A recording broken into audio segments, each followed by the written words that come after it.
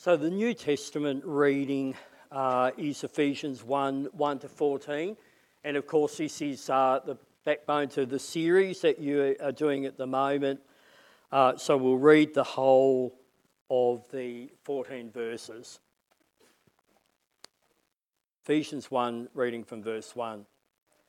Paul, an apostle of Christ Jesus, by the will of God, to the saints in Ephesus, the faithful in Christ Jesus.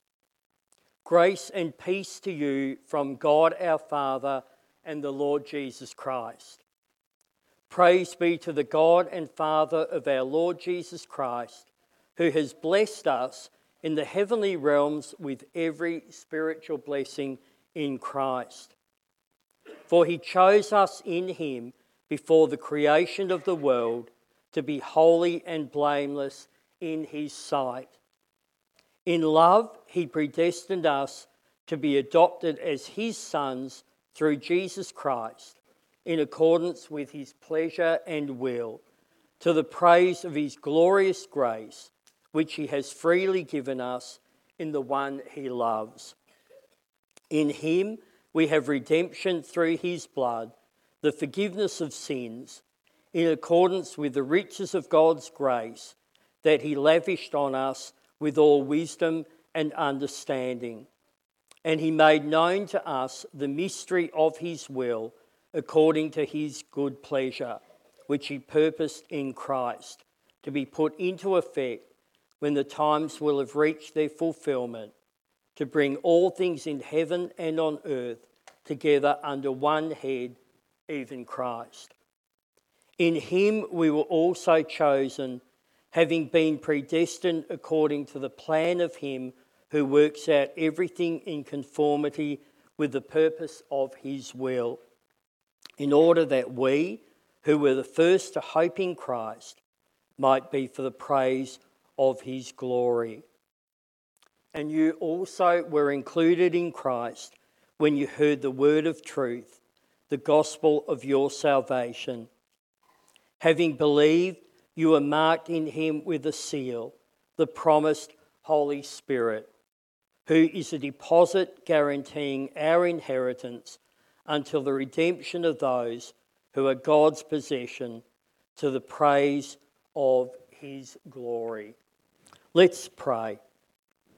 Heavenly Father, as we look to your word today, we pray that you'd give us understanding, and we pray, Lord, that in it we might be encouraged and built up in our faith. And Lord, if any of us have come in today and we are searching for truth, if we're asking the question, what is Jesus about? What is the Christian faith about? We pray, Lord, that you would give understanding and revelation today. Lord, we thank you and we praise you in Jesus' name. Amen. So today we're going to have a look at 3 points, and they're in the newsletter. And our brief for today is to look at verses 7 and 8. So let's have a look at that again. In him, in Jesus, of course, it's talking about in him we have redemption through his blood, the forgiveness of sins, in accordance with the riches of God's grace that he lavished on us with all wisdom and understanding. So the 3 points that we're going to have a look at: redemption through his blood, the forgiveness of sins, and then God's grace. And then it's sort of like a point, half a point maybe, God's grace that he lavished on us. So we're going to have a look at that. What does that actually mean? So let's come to this first one now, that we have redemption through his blood. The word redeem or redemption in biblical times was used in reference to the purchase of a slave's freedom. And it was very well known in the Roman times of the New Testament what that word meant. But we see this word redeem or redemption take place very profoundly in the Old Testament when the Hebrew people, or God's people, are rescued out of slavery in Egypt. Remember, that's what the word means, to redeem, to buy a person out of slavery. And God's people were purchased, they were rescued out of slavery in Egypt. And picture the scene. There were probably about 2 million descendants of Jacob. So that's with men, women and children. So it's a large group of people. And they are oppressed by the Egyptians. They are subject to forced labour. They are making bricks and they're building, and they are also forced to do all kinds of work in the fields. And Exodus chapter 1 and verse 14 says this: "In all their harsh labour, the Egyptians worked them ruthlessly."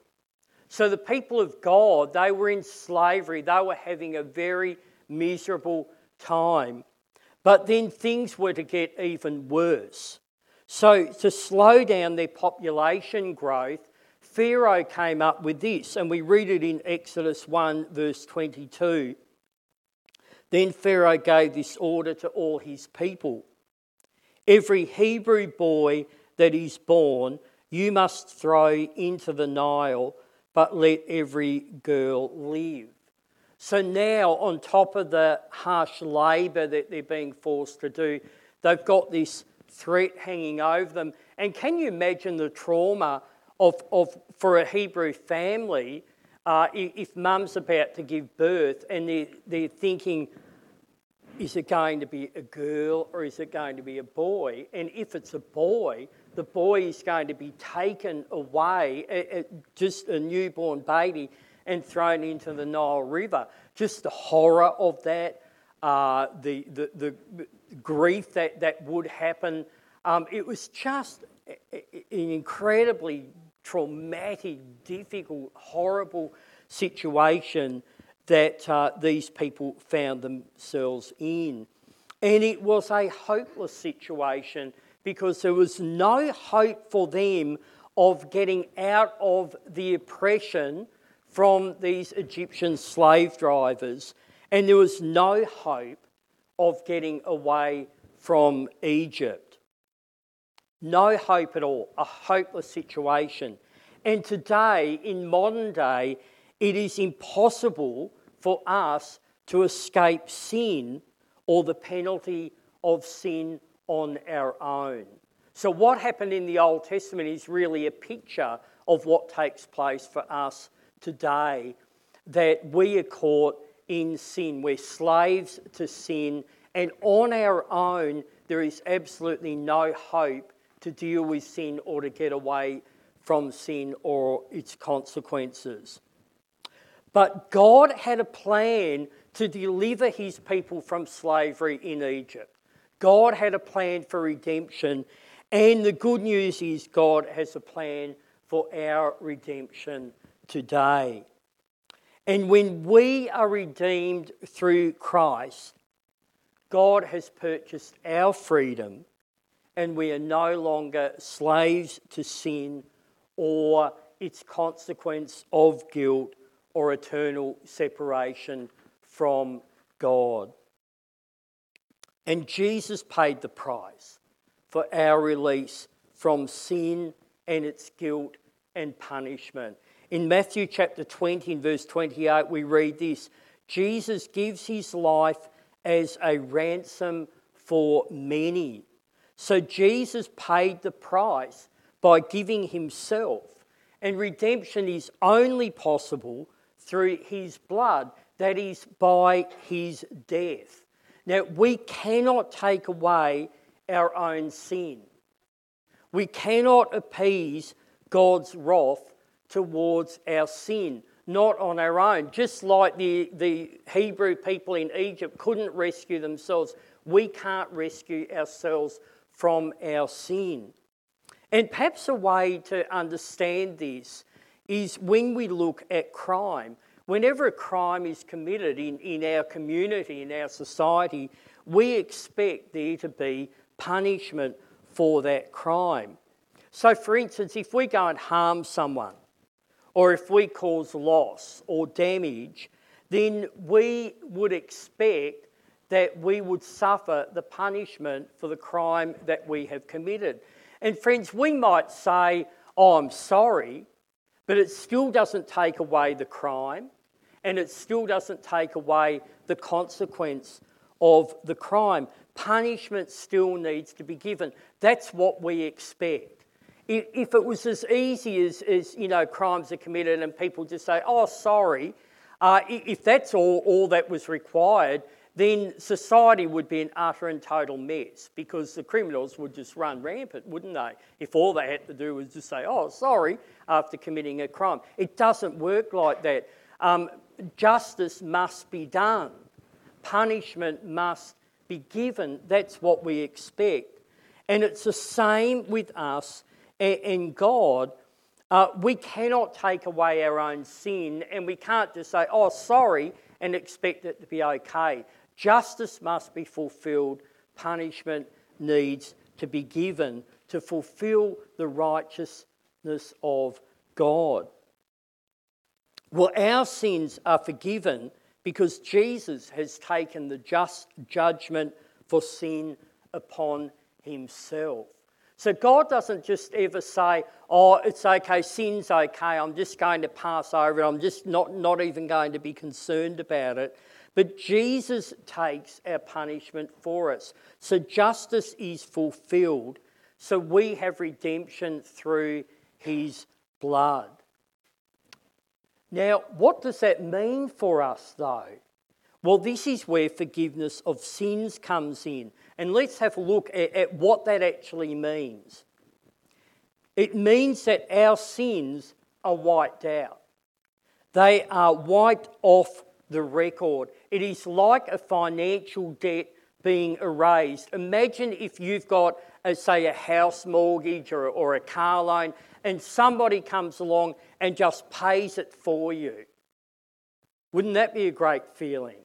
And that would be just a glimpse of what it's like when God comes along and he just wipes our debt, the debt we have of sin. God just takes it away. I was out with some Christian people at a restaurant. This is going many years back. And we were sort of having a meeting over our evening meal. And then at the end, we went to pay for the meal. And then the waiter behind the till said to me, oh, you don't owe anything. And I just looked and I'm thinking in my mind, must be $150, $200, for the group. And then he said, no, someone was here tonight and they have already paid for your group. And wasn't that a blessing? I don't even know how they prepaid it, but anyway, they did. Somehow they paid all of our bill. And so it was just like the debt that we owed, it was just cancelled. It was just taken away. We didn't owe it anymore. And that's the way that forgiveness works, where we have sinned, but then it's just forgiven. It's just taken away. It's just we don't owe anything for our sin anymore. With forgiveness, separation from God is removed. We are no longer enemies of God in our thinking and evil behaviour. We are now holy in God's sight, without blemish and free from accusation. Furthermore, we become God's children. We are adopted into his family with all the benefits of identity, belonging and inheritance. What a blessing that is. If you're feeling today a bit miserable about yourself and you're feeling like, you don't stack up in society, if you're feeling a bit poorly about yourself, well, know this, because your sins are forgiven, your identity is now in Christ. If you're feeling like you don't belong, if you're feeling lonely, if you just feel like you're all alone in this world, then know this, you have belonging in Christ because you now belong to the family of God. That's so powerful. You belong. You have belonging. And if you're feeling like you've been hard done by financially, then know this, in Christ you have an inheritance. And the Bible says it is being kept for you in heaven. You are rich in Christ. You might not have a lot of dollars now, but you are rich in Christ. We are all rich in Christ. We have an inheritance that is waiting for us. And there are many illustrations that can be used to help us grasp the enormity of God's forgiveness. And I just want to give one illustration today. Remember just a little while ago when the news seemed to be overtaken by that Titan submersible. It's all that we seem to pick up in the headlines. And it got me thinking, though, as they were talking about how deep our ocean is. And they were talking about, once you start to go down, the immense pressure that there is under the ocean. And then they talk about the utter darkness. It's just as you go down, it's just pitch black. You get to a point where there is no light whatsoever comes through from the sun. It's just pitch black. And then they talked about the fact, even if they found that submersible with people still in it alive, how difficult it would be to go down to those depths and somehow try and grab a hold of it and to bring it up. And it really got me thinking how deep the sea is. It is just so deep. But you know what we read in Micah chapter 7 and verse 19? It says, God says that he will hurl all our iniquities into the depths of the sea. Now, I don't think Micah was thinking about the Atlantic Ocean at all. He was probably thinking maybe about the Mediterranean or the Red Sea, and they're not quite as deep. But nonetheless, they are still deep. And the principle that he's trying to get across here is it's like God takes our sin and he hurls it into the ocean and it sinks down into the depths, right to the bottom, and it's just gone. Our sin disappears. It's never going to come up again. And that is the position that God puts each of us in through Christ Jesus our Lord. And now let's have a look at how he does this by his grace. In the verse that we're looking at today, or the two verses, God's grace refers to the grace of God that saves a person. And grace is the unearned favour of the Lord. It's the favour that God gives us. We don't earn it, but God gives it to us as a free gift. You see, we have nothing in ourselves that will commend us to God. We have no saving grace on our own. Salvation is entirely God's work. Jesus' work on the cross is what saves us, not our own merit. And we see God's grace at work again in the Old Testament in what we were looking at before with the Hebrew people. And it serves as a really good picture. So we're going to have a look at it. In this story in the Old Testament, we see that the salvation or the rescue of God's people is entirely by God's initiative, and it is entirely his gift. So let's have another visit to that story again, because it sort of forms the background of what Paul is saying here in our couple of verses in Ephesians. When the Hebrew people were rescued out of slavery in Egypt, God did it all completely and utterly. So remember that the families were required, each family had to kill a lamb, the Passover lamb, and take the blood and put it on the door frames of their house. And then the angel bringing judgment and destruction would pass over the house. Hence, of course, it's called the Passover. And there was nothing that the people could do to stop the judgment of this angel. There was nothing they could do. It was wholly and solely the blood of the lamb put on the door frame. And this was at God's initiative and God's direction. So it was God himself that provided the way that they would be saved. And of course, for us today, Jesus is the Lamb who was slain. Jesus is our Passover Lamb. And then furthermore, remember what happened in the story, that the Egyptians let the people go. God caused Pharaoh to say, okay, just go. And then they travelled and they came up to the Red Sea. So you can imagine 2 million people here at the Red Sea, and they can't cross it. And then they look, and back in the distance they see Pharaoh's army coming, because Pharaoh had a change of heart and he said, I'm coming, I'm going to go and get them. So they're caught. And if you're going to write a book about it, you could call it Trapped, because they are trapped between the sea and this army that is coming, and the army means them no good at all. Now look at what happens here. This is all God. The people, there's nothing they can do at all. They're just helpless. But look at what God does. We read in the scripture that the angel of God who had been travelling in front of Israel now moves behind them and the angel of God comes between the Hebrew people, God's people, and the Egyptian army.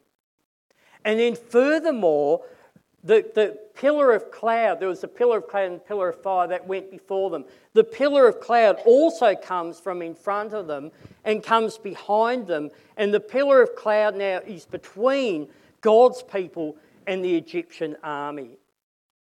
And then all night, the cloud puts the army in darkness, so they can't do anything. The Egyptians are in darkness, they can't do anything.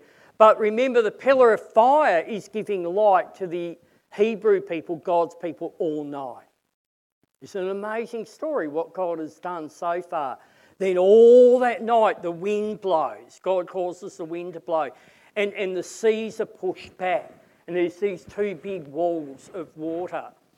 And then God's people are able to walk through, and they get to the other side, and then the Egyptian army comes in and follows. And then we read that God threw them into confusion and he jammed the chariot wheels. So the army comes in, and to keep them all there in the sea, God causes that confusion. He actually stops the wheels from operating. And there they are, they're caught, and then finally God allows the sea to come back and the Egyptian army are destroyed. Friends, this is all God. It's not the people at all. God entirely and totally saved the people out of slavery in Egypt. God totally and completely redeemed them. And it's the same for us today. God redeems us from our sin, and he does it all. In its entirety, God completely and totally rescues us from our sin. There is absolutely nothing we can do. We are as helpless as God's people who are trapped between the Red Sea and the Egyptian army.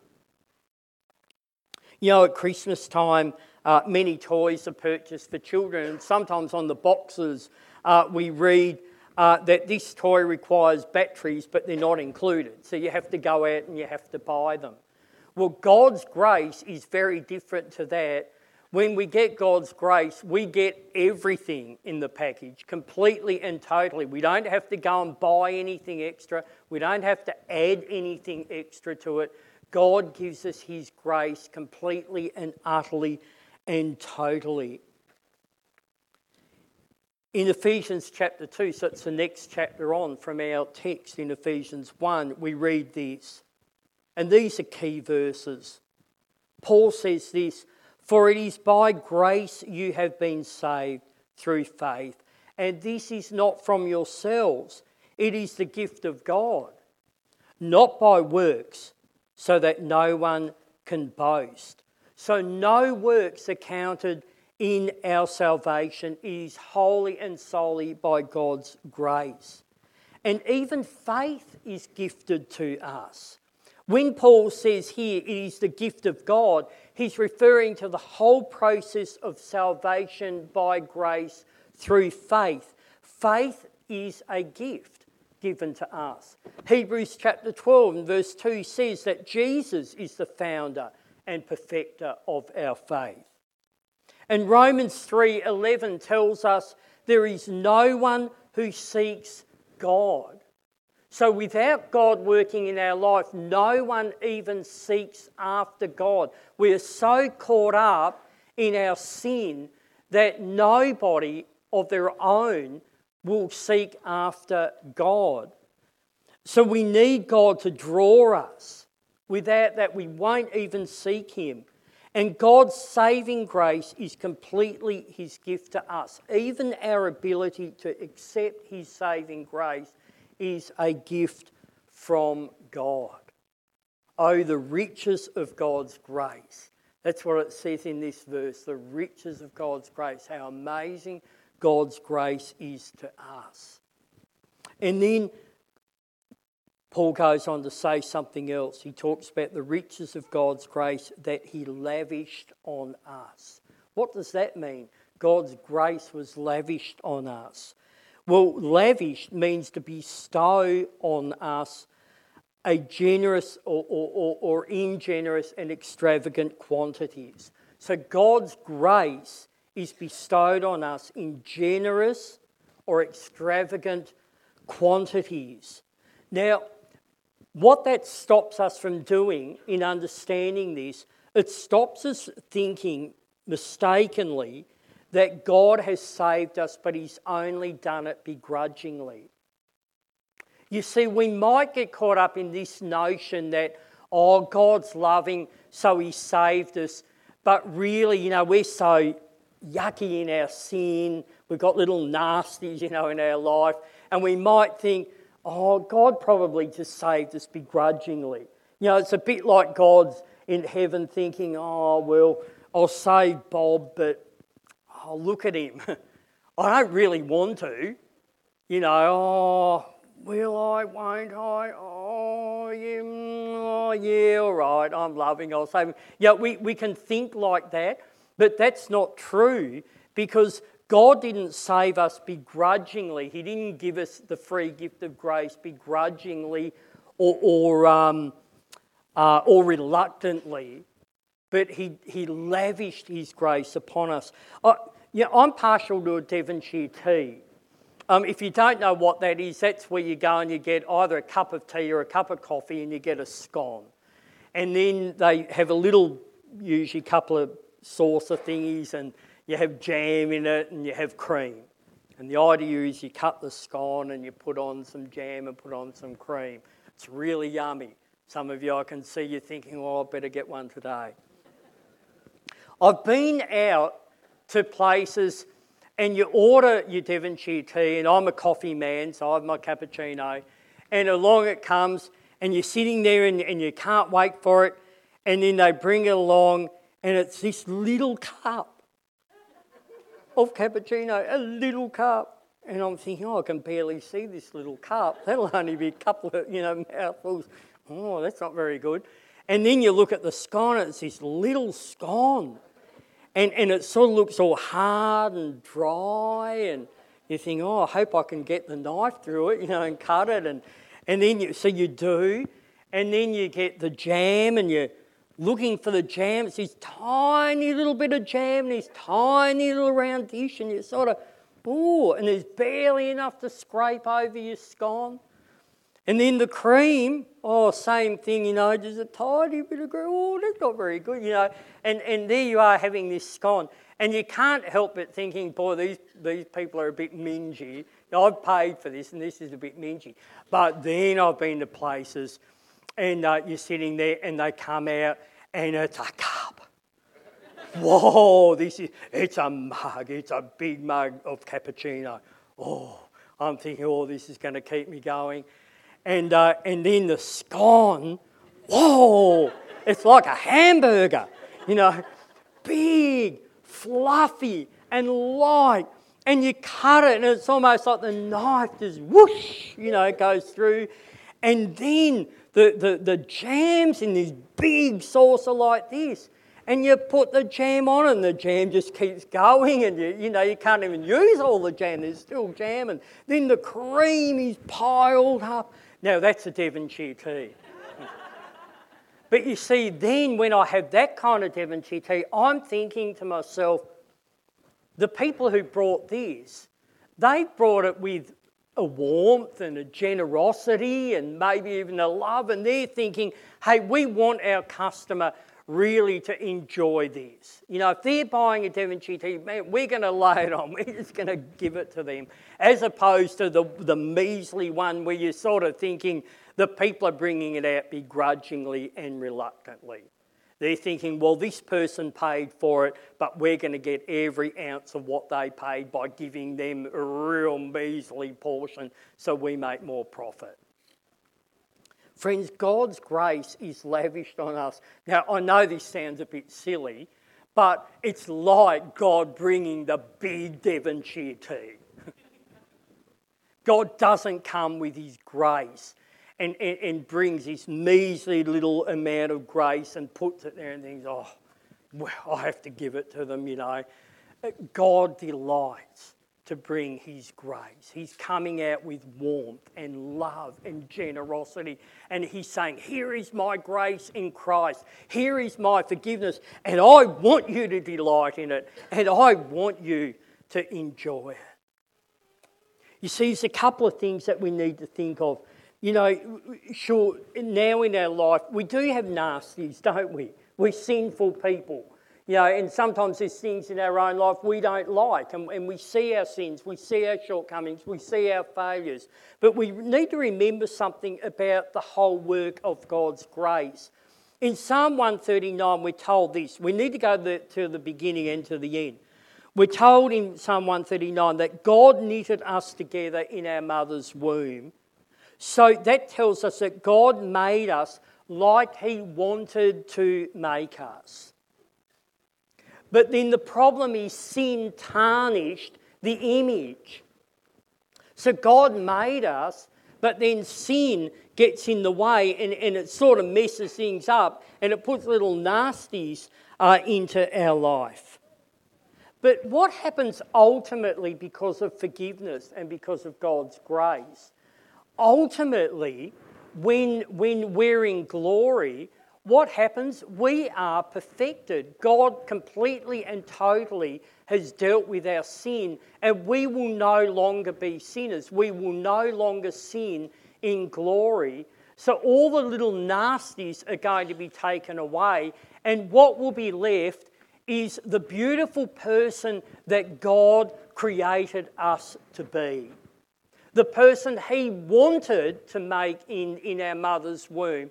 The person he designed will be the person that he wants ultimately in glory. All the nasties have gone.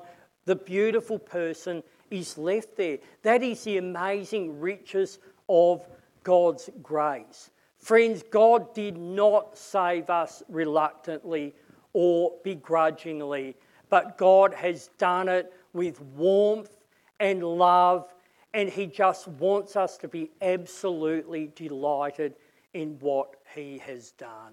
Let's pray.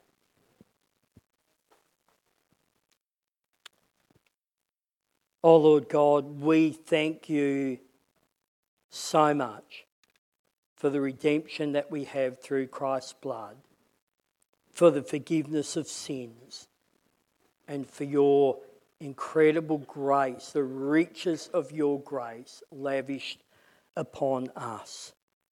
Lord, we thank you that you delight in us. You don't delight in our sin, but you delight in us. And you have saved us through the Lord Jesus Christ and taken us into your family. We now belong. We belong to you. Lord, we are so thankful. And this morning, Lord, please help us to remember that, to take it to heart whenever we're having trouble. May we remember this text out of Ephesians chapter 1 and how important and powerful it is. And Lord, we give you all the honour and all the praise in Jesus' name. Amen.